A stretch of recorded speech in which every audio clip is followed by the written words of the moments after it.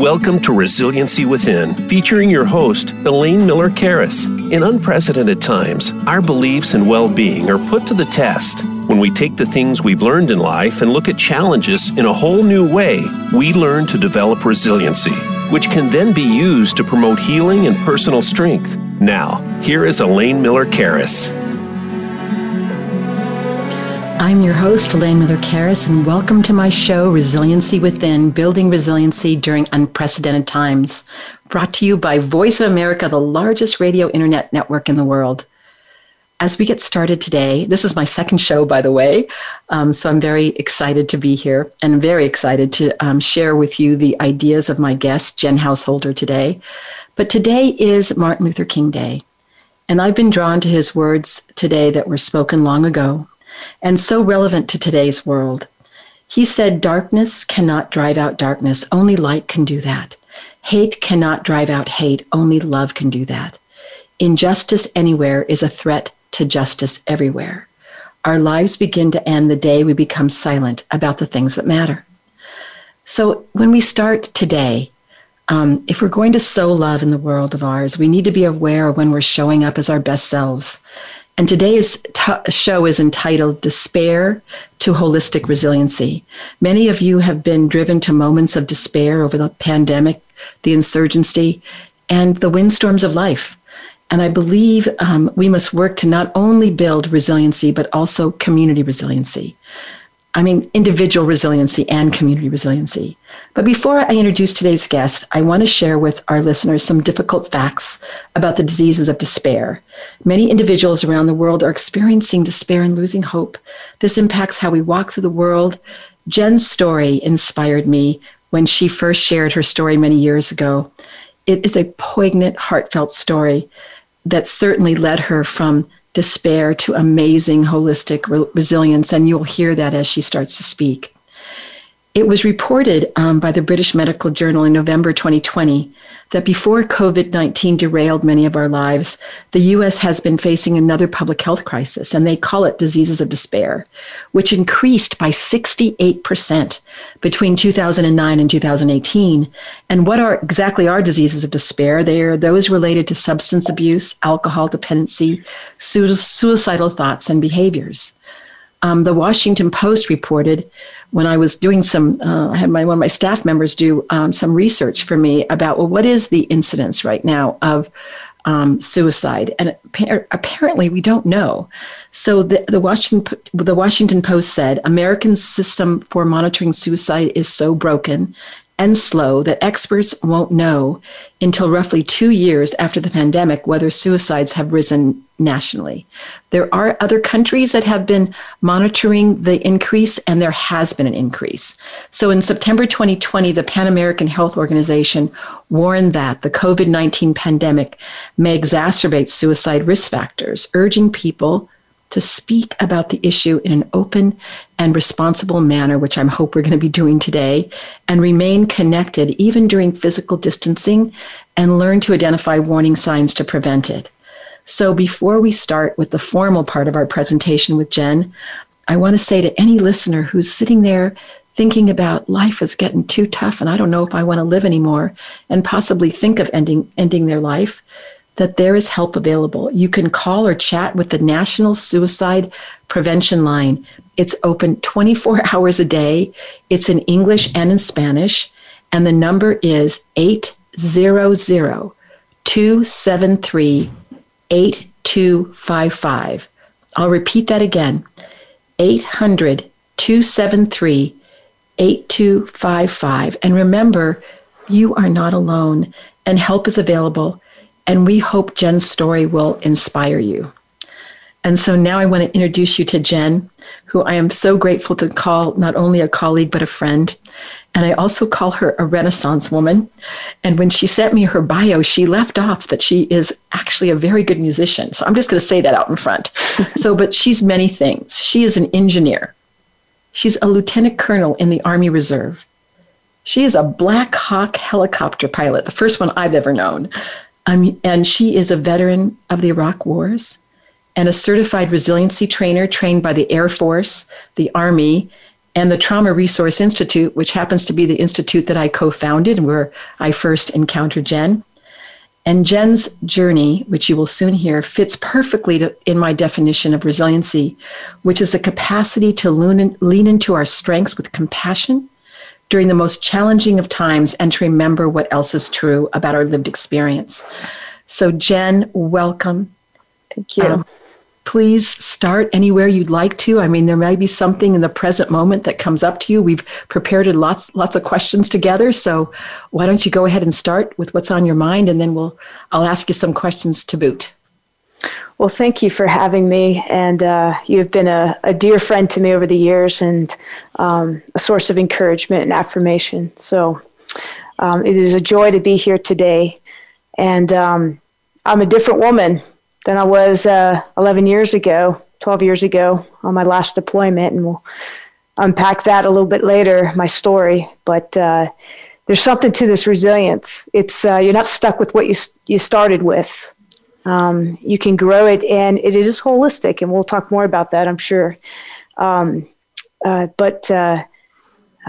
What it means to me, what resilience means to me is, you don't know when the storm's coming. You don't know how bad it's going to be or how long it's going to stick around. But there are things that we can be doing now, whether we're in the storm or, we're, on the mountaintop. There are things that we can do to strengthen ourselves. It's not about being able to be impenetrable. We're going to get hurt, but how do we move through without being crushed? How do we, angle and posture ourselves to move through that adversity? And so there's tremendous hope, and there's tremendous reason for us to be talking about this. I talked about this with my soldiers a week and a half ago at drill, the importance of resilience. And Jen, when I heard the word crushed, because I think when I first met you, that was one of the things that you shared with me, that life was crashing in on you. Mm-hmm. And you were able to go on a different pathway than one you were thinking of. But so what helped you get through that difficult time? And can you share a little bit with us? Sure. This poignant journey that you were on? So I had a little bit of a rocky start in life. I'm a survivor of childhood sexual abuse, occurred between the ages of 3 and 5. So in addition to the trauma piece to that, there was all of the impacts of all that, all the things that you learn as a child, healthy attachment, what's safe, boundaries, all that was kind of interrupted. So growing up with that, and then, fast forward to being an adult, I'm in my second deployment. And, it's not one of those things trauma's not one of those things that you could just mind over matter. You can't just decide that it's not going to bother you. You can't just will it away. And there's reasons. That was one of the things that I think I learned from you, because you said, well, I was just going to get through it. I mean, I'm boots on the ground. I've done so many hard things. And so I'm just going to work to move through this. But you didn't have the answers then. No, I didn't have the answer. And I know that you tried very hard. And I think from what you've shared with me, that's what brought you to this kind of desperation. Yeah. So there I am, 2009, in my second deployment, and just frustrated. I would get through one painful moment where something would trigger, and I may not know what that was. Often I didn't know. I just knew I'm on this wild emotional and physiological roller coaster. I didn't understand what was happening. I just knew I had to ride it out. And then once it ended, I'm just exhausted. And then I know something's going to happen the next day. I can't control it, and I'm going to be right back on that roller coaster. And nobody could explain to me why I was reliving my childhood trauma, how to heal from it. I couldn't change the narrative in my head. So I had all these awful thoughts bouncing around in my head, like, Jen, you're a bad person. You're not lovable. The only option you have is to take your life. I mean, those were the thoughts going on in my head. And I remember that back then you told me that you had even created a plan, and yes, you really were serious about this. I had written a suicide note. I had a plan and knew where I was going to go, how I was going to carry it out. And, that's, of all the things that I share about myself, that's probably the hardest thing to share, that I was willing to or I was at that point where I was going to take my life and end it. But I was tired of being in the pain. I was tired of being out of control and not being able to stop it. So I think that one of the things, and thank you so much for sharing this, because I know it's not an easy story. I want to start integrating into the show some of the vocabulary that you and I both believe in. We did a little bit of this last week with Brian Robinson, but we talk about this being in the high and the low zone. Is the high zone is those physiological responses where your heart is beating fast, you're upset, or maybe you're even doing certain things like flying a helicopter, where we call it adrenaline-seeking behavior because you feel alive. But you can only be up there for so long before you dive into what we call the low zone. And that's those periods of disconnection and I don't want to do anything. And sometimes that's when we're really feeling those feelings of, I don't want to live anymore. Right. I'm done. And sometimes it even takes a little bit more energy to get to the point of writing the plan. But that you go between the high and the low zone, and yet you never really feel what we call the resilient zone or the zone of well-being. In fact, you said something to me once. You said, Elaine, I don't think I ever had a resilient zone. I think I just went between high and low. Yes. Can you tell us a little bit about that? Because I think there may be listeners that have had the same experience. Well, and the interesting thing about that, so yes, I started pendulating between those two extremes. I became aware of that. I don't think I've shared this with you. I actually became aware of that when I was right out of college. I had this notion. I didn't want to be bouncing between extremes. I couldn't really articulate it. There wasn't the language that we have today to articulate it. But as I got older and the trauma we hadn't dealt with the biology of trauma. We were trying to deal with the cognitive piece, but the psychological part, but we hadn't dealt with the biology of trauma. And so that pendulation between those two extremes was getting worse, meaning the height and the depth, it was deeper in those two extreme places, and they were happening more frequently. Yeah. So there might have been at some point in my life where I had a little bit of a resilient zone, but towards the end there, it was.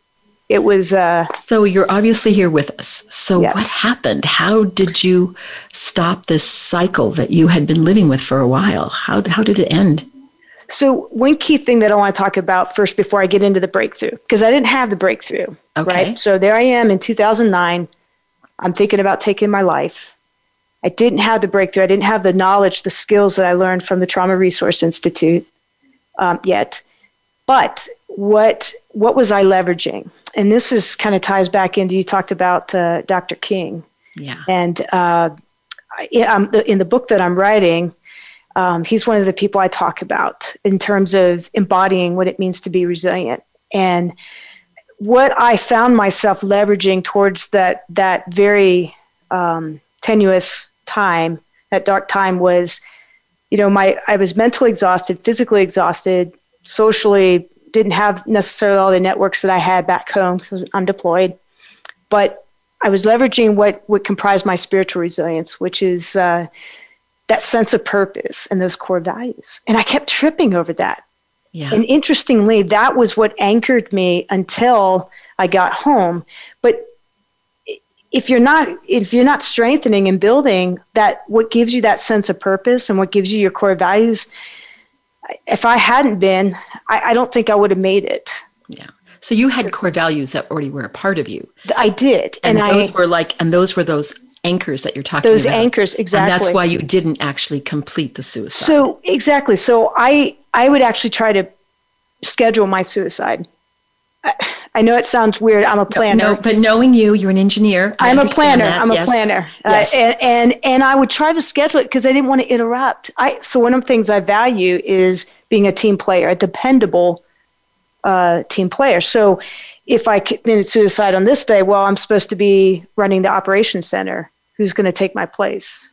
And if you know what I mean? So I couldn't schedule it. Well, I also know that you're duty driven. Yes. And that would have been part of your duty, right? Yes. To do that. Yes. My mother's voice. I value my relationship with my mother. And that was a huge, I had that going on in my head. So there were several things that I was tripping over. And then my faith. Yeah. So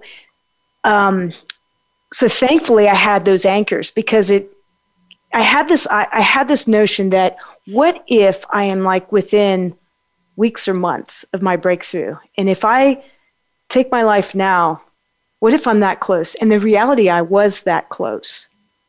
Because that's when I got home, it was about 5 months later that I met somebody from the Trauma Resource Institute, Jan Click, who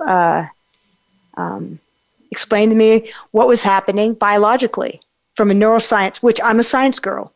So this was what I was needing to hear. She explained to me, here's what's going on in your autonomic nervous system. Here's why you feel those waves and those extreme from irritability and anxiousness and anger and rage crashing down into numbness, depression, exhaustion. Here's why that's happening biologically. And oh, by the way, we can fix that. So what did that give you at that time? Can you remember when she said that to you, what that did for you? Well, I was a little stubborn, so she was very patient. So she had explained it to me. I know Jan Click. She's a very patient person. She's a very patient woman. Yes. She had explained it to me many, many times because I was thick-headed. I'm also a stubborn woman. But finally, when I'm like, hey, Jen, she's telling you the science here. You need to start, So when I started using the tools that she taught me, how to reset my nervous system, how to reestablish synchronization within my nervous system. All of a sudden, about a year later, I noticed I was empowered. There was hope. I was empowered. And I didn't have to go on this wild emotional roller coaster ride. I could stop it. So you had some control over it then? I had control. It's high and low. You said something to me, I don't know if you remember, but you said something to me once and you said, I didn't even know that it was working, but I worked really hard in trying to reset my nervous system and to do the skills. I knew I had to be very purposeful and mindful about doing the skills. And you said to me once, I woke up about 6 months after I started really working on the skills, and I was like surprised because I didn't have the thought of killing myself. Right. So it may not, and I think it's important, that doesn't happen right away, but with the intention of working on your resiliency, because these are wellness skills and they're pretty simple. They're in that iChill app and that I talked about last episode. It's free, that people can download on their smartphone, that they can start learning those skills to be able to do some of the things that you did that helped you initially. But it was more than that. And I don't want to give people the idea that this is an easy thing to do. And sometimes you need help by a therapist to get through it. And you had Jan Click who was leading the way. Well, what it did for me, so it was that serendipitous moment where I realized, I'm not catastrophizing. When the boss calls me in the office, I'm not thinking I'm getting fired. I'm not always gravitating to the negative. So by resetting my nervous system and building that, like you talked about at the beginning, that resilient zone, I spent less time in those two extremes, and it took more to bump me out of my resilient zone. And it also created the space to change the narrative in my brain, because that's what was key. I couldn't change the narrative, all that bad stuff, all that negative thinking. I may have understood before that, okay, sure, I can't possibly be unlovable. Why would I be the only person on the earth that's not lovable? But I couldn't change it. And the reason why I couldn't change it is because the biology needed to be addressed. And this is such an important part, and I want to highlight what you're saying, because one of the things I've learned as I've traveled around the world is that when we are bouncing between that high and low zone, and we're not landing in that resilient zone or that zone of well-being very often, then we not only don't have self-compassion, but it's hard to be as compassionate about the world around us. And so that self-compassion piece is so important. Isn't it amazing that as we access this resilient zone through paying attention to sensations in our physiology, it actually gives our space of our prefrontal cortex to say, Jen, you're not that bad. I think you're okay. You don't have to be ashamed by that. It's like we start talking to ourselves in a different way. And that's a very important thing, because that narrative of shame and that nothing is ever going to change is such a terrible bedfellow when you're feeling depressed and having suicidal thoughts. So I think that's there's hope there from what you're telling me about learning about that biology. Well, in order to change the narrative in your head, in order to save, I mean, it's like saving stuff to your disk on your hard drive. In order to save it up here, you have to understand the physiology that has to be, So if I'm constantly in fight or flight, my brain's not in the right configuration to be able to save that new information. And that's why it was never successful before. Yeah. So, I have another question for you that we actually didn't talk about, but I think it might be important because there may be people sitting there going, gosh, I'm worried about my partner. I'm worried about my kid. I'm worried about somebody that I love. Would there have been anything that anyone could have said to you that might have been helpful? We've given out the hotline number, but now that you know about the science, is there anything that they could have said to you now that if hindsight is 2020, that may have helped you kind of jumpstart your journey? Well, I think that understanding that dysregulation within my nervous system, that's what was the fight or flight. The fact that I was going into fight or flight often, and that I could stop the hijacking of my nervous system, that I could stop that getting on that roller coaster ride. I mean, that was the breakthrough. Now, you and I both know there was more therapy, specific trauma therapy that I had to go through, but none of that would have been useful until we addressed the nervous system. That was key. So it sounds like there was two things, is that the self-regulation of your nervous system was a practice that you did on your own, that you didn't have to be in the therapist's office to do exactly. that. But then you also then had the space inside of yourself to be more open, have more spaciousness to do the work with your therapist, yes. to really deal with the sexual trauma that happened to you when you were a child and some of the challenges that you had in Iraq. So exactly. Yes, so those two things can be very important. But it's very empowering. I mean, I'm in the military. I'm a Type A personality. I'm a pilot, engineer. Very much we're control freaks. So not having the ability to control, to just get on this crazy emotional and we know there's physiological reactions, right? I mean, there's the heart rate and the tension in your muscles. So there's all of that happening, and how do you stop it? And now I know, learning how to stop that and learning how to, and I didn't have to know what was triggering me. That was the other key thing. Right. I didn't have to know that it was that guy wearing a red shirt that triggered me. All I had to do was just use the skills. Well, and I think what's important too, there's a part of our brain called the amygdala. It's kind of like our threat detector. It's online right now. And so if we had something happen to us, and maybe before the age of 2 when we were little, we may not have what we call explicit factual memory about it. But our amygdala, which is kind of like body memory, remembers, right? So it sounds an alarm going, Jen, red shirt, run. And it could have been the red shirt of the person that abused you when you were a kid, but you wouldn't have the connection. Exactly. And I think that's so important for people to know. You don't have to know the why to heal, because sometimes we don't know the why. And when we've had a lot of trauma, it's almost as if the physiological responses, the hormones, sear the memory of it out of our system. So we may not remember the narrative, but our body remembers in terms of the sensory pieces that can remind us of what happened to us. And I think that was another thing that I had to let go of, because, when I was younger, I wanted to know every detail of what happened to me. Well, you have to let it go, because what's more important? You remembering every detail, which probably wouldn't be very good for you anyway, or get your healing. Well, and I think the part of it is, as human beings, we want to know our story. Yeah. We want to know what's happened to us. So I don't think that's an irregular thought, but I think if we get stuck in that thought, and that's where I was getting, then it can be problematic for us in terms of moving forward.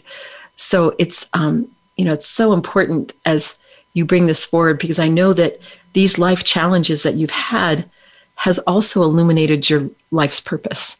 And we're going to talk more about that in a break. We're having a break in about 3 minutes or so. But I'm just wondering, as we get ready to go on our break, if there's anything that you want to say about how this has illuminated your life purpose, this experience. So I am writing a book right now called The Science of Active Resilience. Actually, it's a company that I started and I'm writing a book. Basically, and when you introduced me, you said that I have been trained by the Air Force, the Army, in their master resilience training programs. So I basically have developed my own holistic resilience program, and learning that the biology of stress and trauma, and then learning all of these other skills that I have with how to refine your thinking, think more accurately, and interpersonal skills. All of that, I've culminated that into this book that I'm writing. This program. I also have to give a plug, of course, that you also are a community resiliency model teacher. You're certified, yes. And that's through the Trauma Resource Institute. And so has that been helpful for you too? Oh, yes. In fact, I've taught that. Had the opportunity to teach with you. I will also integrate elements of the CRIM program into whenever I'm teaching my Air Force and Army programs. I always incorporate the CRIM into it because we need to address the biology of stress. Yes, we need to understand that the autonomic nervous system, and so because that gives the complete picture.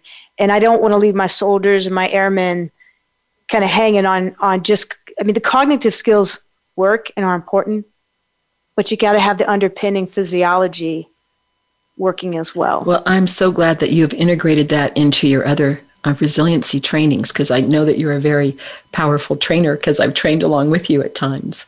So it's almost time for us to take a short break. When we return, Jen is going to tell us more about her work. And you did your master's degree, I believe. You did a lot about neuroscience in that. Did I get that correctly? So it was in military arts and science, but my research paper at the end was on the neuroscience, on the biology of trauma. Because I read it and it was excellent. So I imagine that's going to be integrated into your book. It is. Yes. And so I just want to remind everyone that you are listening to Resiliency Within on Voice of America Health and Wellness channel. And I am Elaine Miller-Karras, your host. And I am so fortunate to have Jen Householder. As you can see, she has much to share with us. So we will hear more about SOAR. And what does SOAR stand for again? SOAR? Science of Active Resilience. The Science of Active Resilience. I just love it. And I love that it's SOAR, because I think you're soaring. And I don't want to just fly, we want to soar. You want to soar. And that's the post-traumatic positive growth that you've experienced. So, all right, we will be going to our break right now. We will see you back in about 2 minutes. Ready. Thank you, Jen.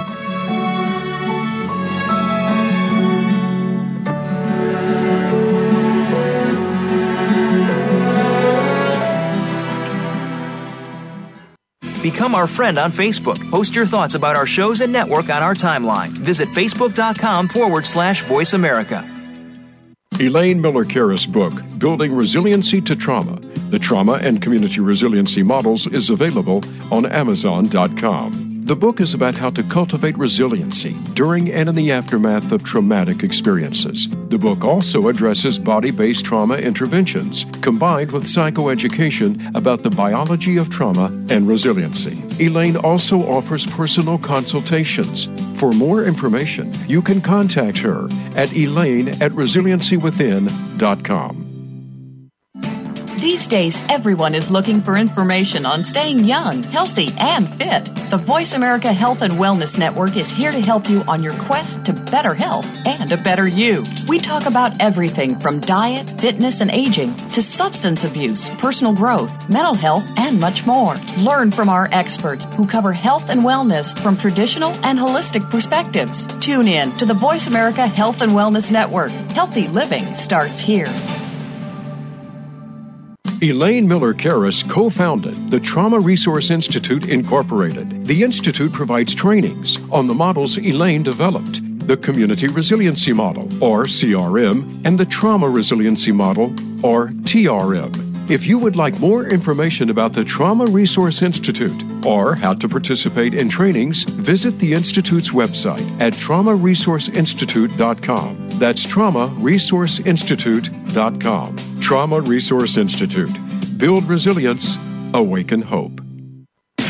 Voice America programs are now available on your favorite connected device, including Amazon, Alexa, and Google Home. Through streams with Apple Podcasts, TuneIn, and iHeartRadio, listening to your favorite show is as easy as saying the show name followed by the word podcast. Hey, Alexa, play Finding Your Frequency podcast. If that doesn't work, try adding on TuneIn or on iHeartRadio or on Apple Podcasts. Your life, your health, your network. You're listening to Voice America Health and Wellness.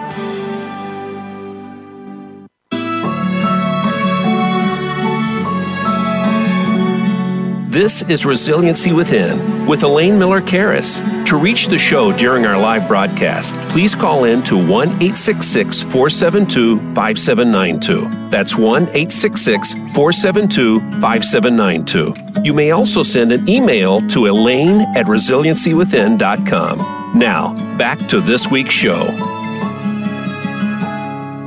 Welcome back from the break. This is Elaine Miller-Karras, your host. I am hosting Resiliency Within, and this is Jen Householder, who's my guest today, who will continue to talk about what has happened since she had this traumatic event and the post-traumatic growth that's grown out of it. So Jen, could you tell us a little bit more about SOAR and what you're going to be doing with this new organization that you're starting? So it's a resilience program, and it's designed to be holistic. And what I mean by that is we're engaging the spiritual, physical, mental, emotional, and social aspects of your resilience. And that's a key piece to the program that you can't be you can't be fully resilient if you're not engaging all of those aspects of yourself. And that's because we truly are an integrated system of systems. And I kind of looked at resilience through the lens as an engineer. So as you, I want to hear more about that, because I know that you're very organized in this very scientific way. But give us that perspective, because there are many people that are not what I call psychologically oriented, but they're scientifically oriented. So help us understand that, because there's many listeners that may, really be attracted to that kind of those ideas in terms of interventions for themselves. Absolutely. So, as a test engineer, I worked on airplanes. They're avionics. So like the radar system, the navigation system, the weapon system, all of these different systems are integrated these days. So we've become more sophisticated in our aircraft today because technology advancement. So you make a change to one system, it either directly or indirectly affects the other systems. And so we know when we test things, we can't just because we put a new radar into the aircraft doesn't mean that's the only system you need to check. You need to check how it impacts the others, whether directly or indirectly. All that to say that that's how we are. That's how our bodies are. We are truly an integrated system of systems. So, for example, have you ever, had a terrible night's rest where you didn't really sleep at all, and that morning you're just angsty and irritable, and you're having trouble thinking, right? I mean, it happens. If you don't get good sleep, it does. Well, and I'm just going to tell you, I had a couple nights like that. I mean, I know these skills, and I did use the skills, but I think that I've heard from many people that since the pandemic, the insurgency of January 6th, that many people are despairing. They're having sleepless nights. Their system is jacked up, or it's kind of disconnected. People tell me they feel numb, like I can't take anymore. So those are the kinds of things you're talking about. Well, yeah, and so right there, your physical, like you're not getting enough sleep.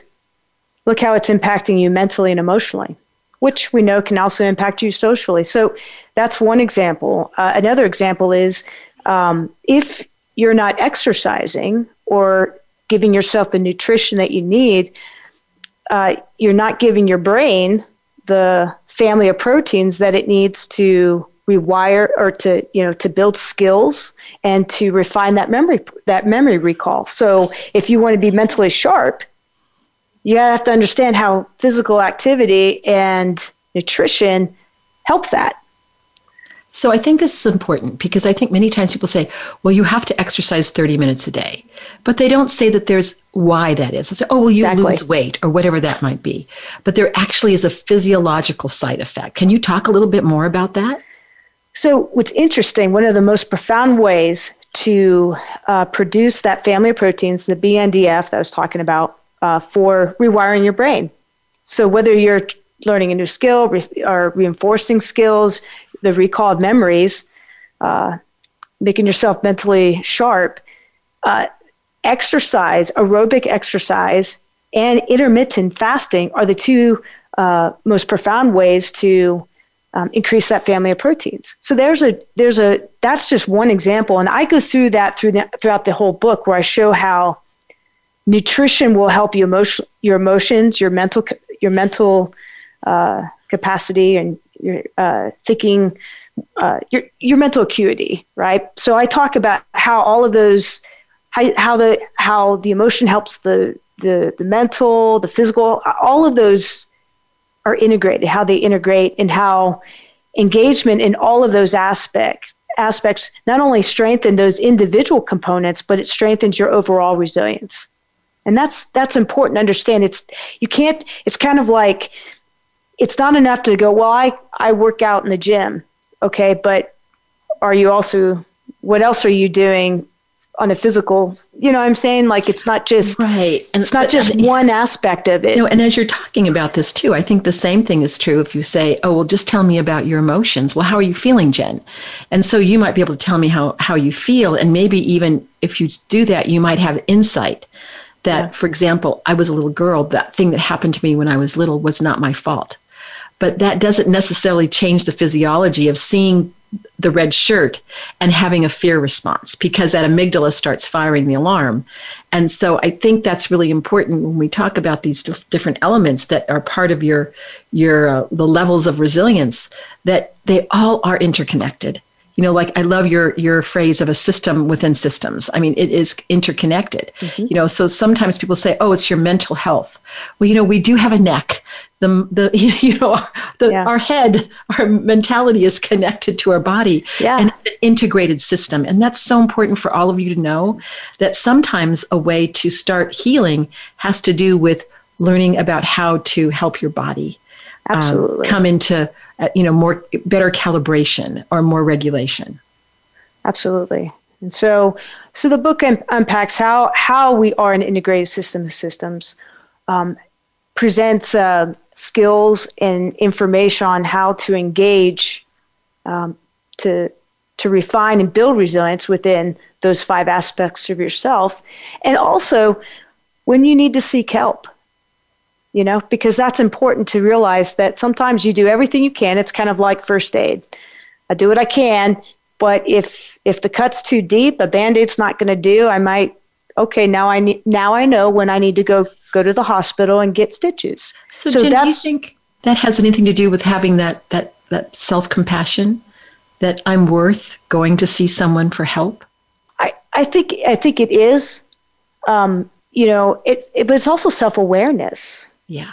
Because I think a lot of times we're so kind of stuck up here in our heads, we don't see ourselves as that system of systems. We don't kind of, oh, wait a minute, this isn't a mind over matter thing. And I think that's really, or I need help. Yeah. Sometimes I've seen where someone can be, honestly, you are a very accomplished woman, and you were a very accomplished woman in 2009, but all the accomplishments in the world don't necessarily change that negativistic thinking that brought you to that place of despair. Mm-hmm. So people say, well, you should know better, those kinds of shame-based kinds of questions, and you might have been saying that to yourself. Oh, yeah. Like not figuring out, like, what is the key? What can I do? What are the elements? That's one key, but many keys in order to help you come back to a state of well-being so that you can do the things that you're doing now that I know that you're very committed and passionate about.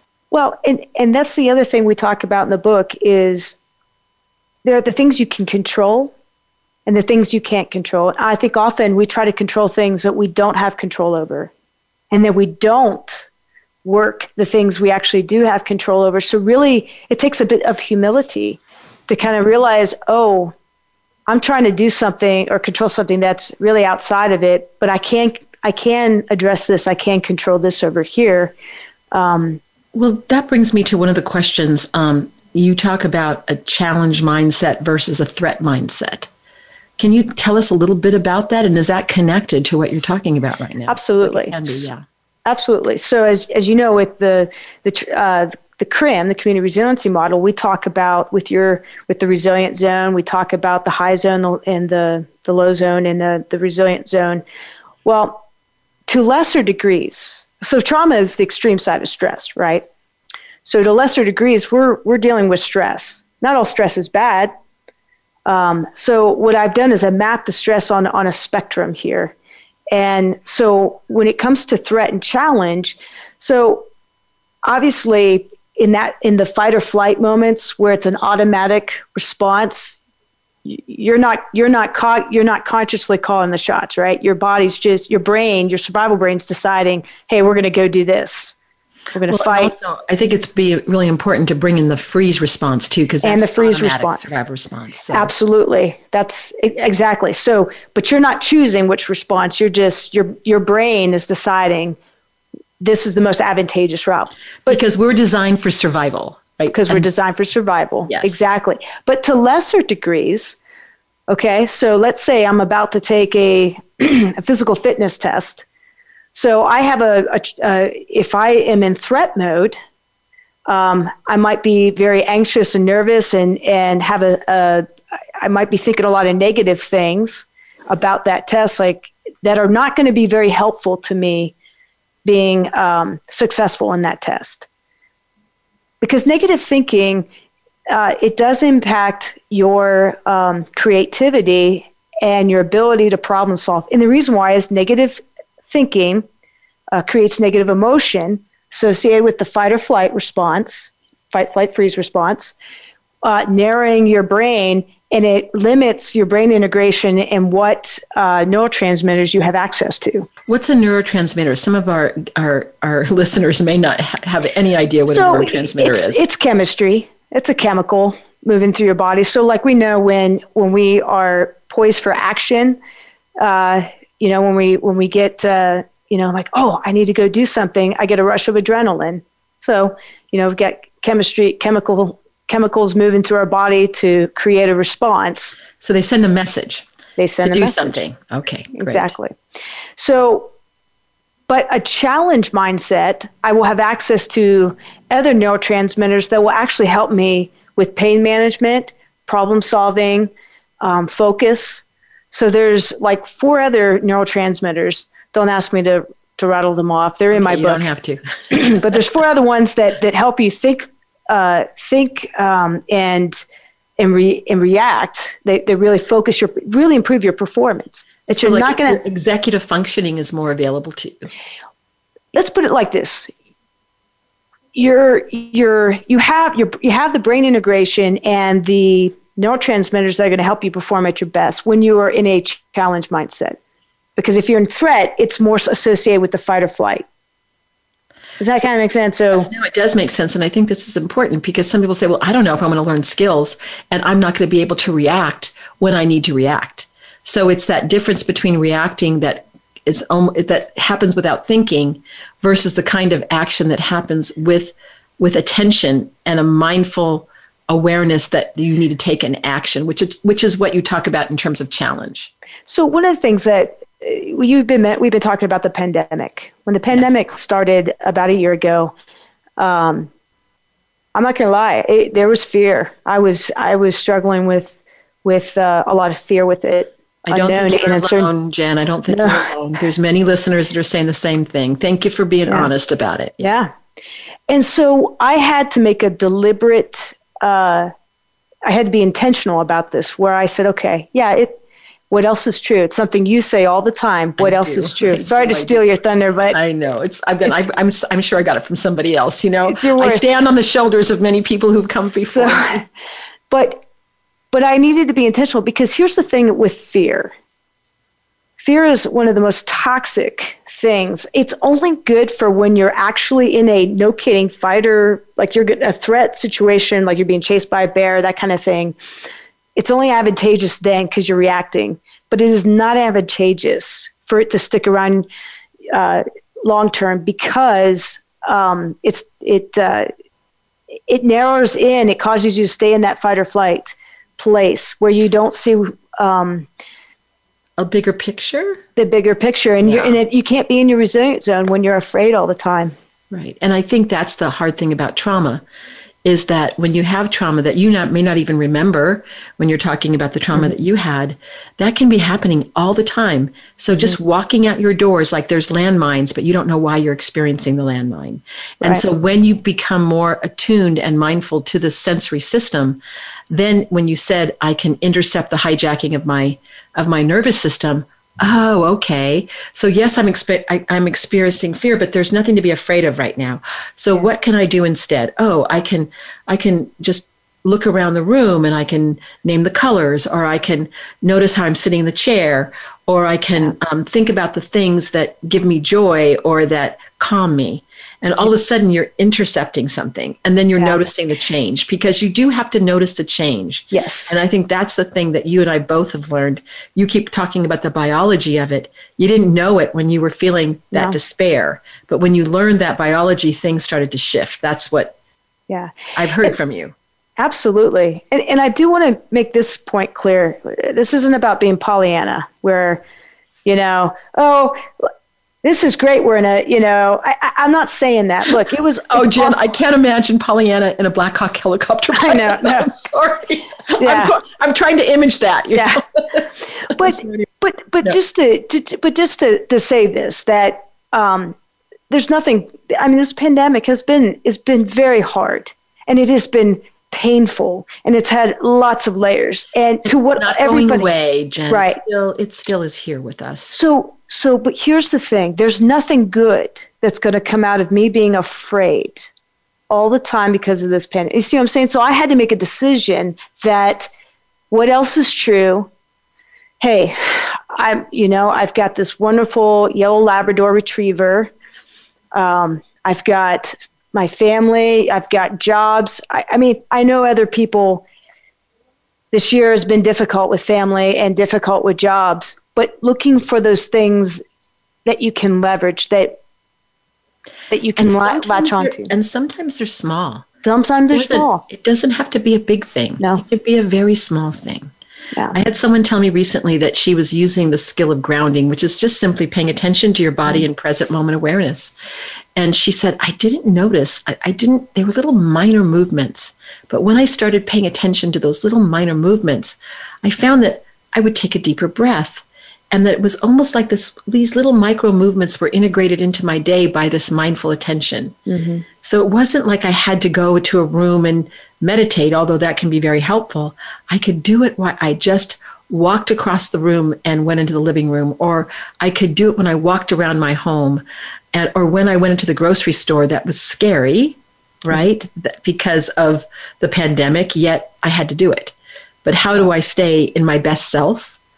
And it's about paying attention, like you're saying, to those moments. Because otherwise we can just be living in fear all the time. Absolutely. And I like how you say in the moments, because I think that's the other really key thing about resilience, is that the fight isn't in big things. It's in the everyday, seemingly insignificant moments where you have to be intentional about, okay, yeah, that person just cut me off on the highway. I want to stay and ruminate and be angry about it, but instead, take a deep breath. I'm going to feel the steering wheel. Yes. And I'm going to reset myself. It's a very small little intervention. Yeah. I want to get back to something, though. This time is going by quickly. I know. I'm just enjoying talking to you so much. But I want to get back to how did you ultimately change that narrative in your mind from the suicidal thoughts to embracing the what else is true? Okay. The key thing was restoring synchronization between the sympathetic, the accelerator in my nervous system, and the brake, the parasympathetic part of my nervous system, getting those two synchronized again and regulated was foundational, because then I had a resilient zone, and I was in the place where I could benefit from talk therapy. I could benefit from EMDR or any kind of or TRIM, the different types of cutting edge trauma therapies that work so with just want to say for just a second, EMDR stands for eye movement desensitization reprocessing. It's a very well studied, evidence-based trauma therapy. The trauma resiliency model was, I'm one of the key developers, and it also has a growing evidence base regarding its effectiveness. Actually, the Department I think it was Defense named it as a promising practice way back in 2011. So those are two of the modalities that work very well, because I just want to stress with people, you need to find also, it can be very helpful to work with a therapist who does understand the biology of trauma. Absolutely. Not only the cognitive aspects, which of course are very important, but there is a biology of the human nervous system that's very important to know about. Yes. Well, and TRIM was the best, the one that worked the best for me therapy-wise for my trauma. Okay. And so I want to ask you also, this is one of your questions actually that you said, I want to talk about this. What is positive thinking and cultivating positive emotion critical to building and maintaining resilience? So that's the part about counteracting that negative bias. So somebody can give you 5 compliments and one person gives you one negative compliment. At the end of the day, what do you remember? Typically, we just ruminate on that negative comment. So the important thing, we need to latch onto those positive things. And in CRIM, it's resourcing. Yes. It's essentially resourcing, and we leverage those good or at least positive or neutral things that can get us out of that negative bias, that negative downward spiral, which is more associated with fight or flight, which again, as we mentioned, that narrows your field of view and doesn't allow you to have all of the creative thinking and the problem solving, the prefrontal cortex. It's not fully online when we're in that fight or flight freeze. So Jen, and thank you for that. And as we're getting close to ending today, is there any one thing that, after our discussion and the things that are important about what helped save you, that you would want to articulate, to say to people that may be suffering out there? To hang in there, to keep looking for that breakthrough, to keep hoping. And, a lot of times it's the waiting that's the hardest, where we don't have the answer. We don't know. We're waiting for a breakthrough, and maybe it's a medical thing. But as we talked about, the physiology is foundational to resilience. But at the very core of our resilience, that grit, that's your spiritual resilience. That's the stuff that gives you a sense of purpose and your core values. Strengthen that. Because you may not have... Oh, go ahead. And those were your anchors, you said earlier. Those were those anchors, because when you don't have the answer to whatever you're struggling through, those are the things that are going to anchor you until you get to your breakthrough. So I really want you all to hear that, is that you may need to think about, even if the anchor is a very little thing, it could be something very small. Because I think what I heard you say today, Jen, that's so important, is that the answers will come. But you also need to have the right kind of assistance and help in order to get the answers that may help you. So Jen, I wanted to have Jen on the show in the beginning of my series, because I thought her message was so important to what people are experiencing right now. So can you let people know that you do have a website, but it's under construction? Can you tell them what it is? Yes. So it is www.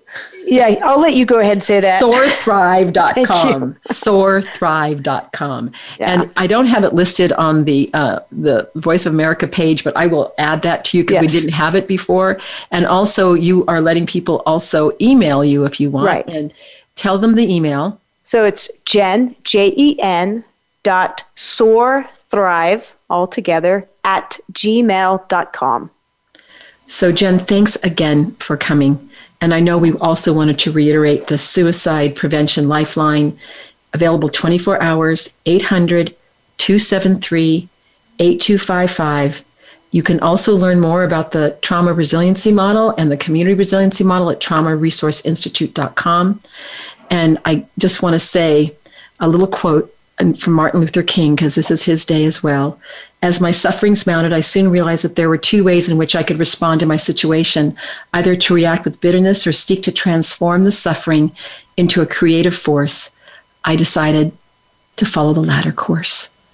So again, thank you very much. And thank you, listeners, for being with us.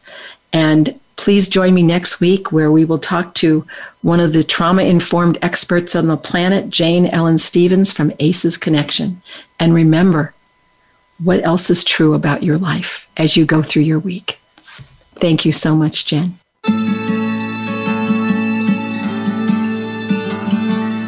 Thank you so much for joining us this week for Resiliency Within. Please tune in again next Monday at 4 p.m. Eastern Time and 1 p.m. Pacific Time for another edition featuring your host, Elaine Miller-Karras, on the Voice America Health and Wellness Channel. We'll talk again soon.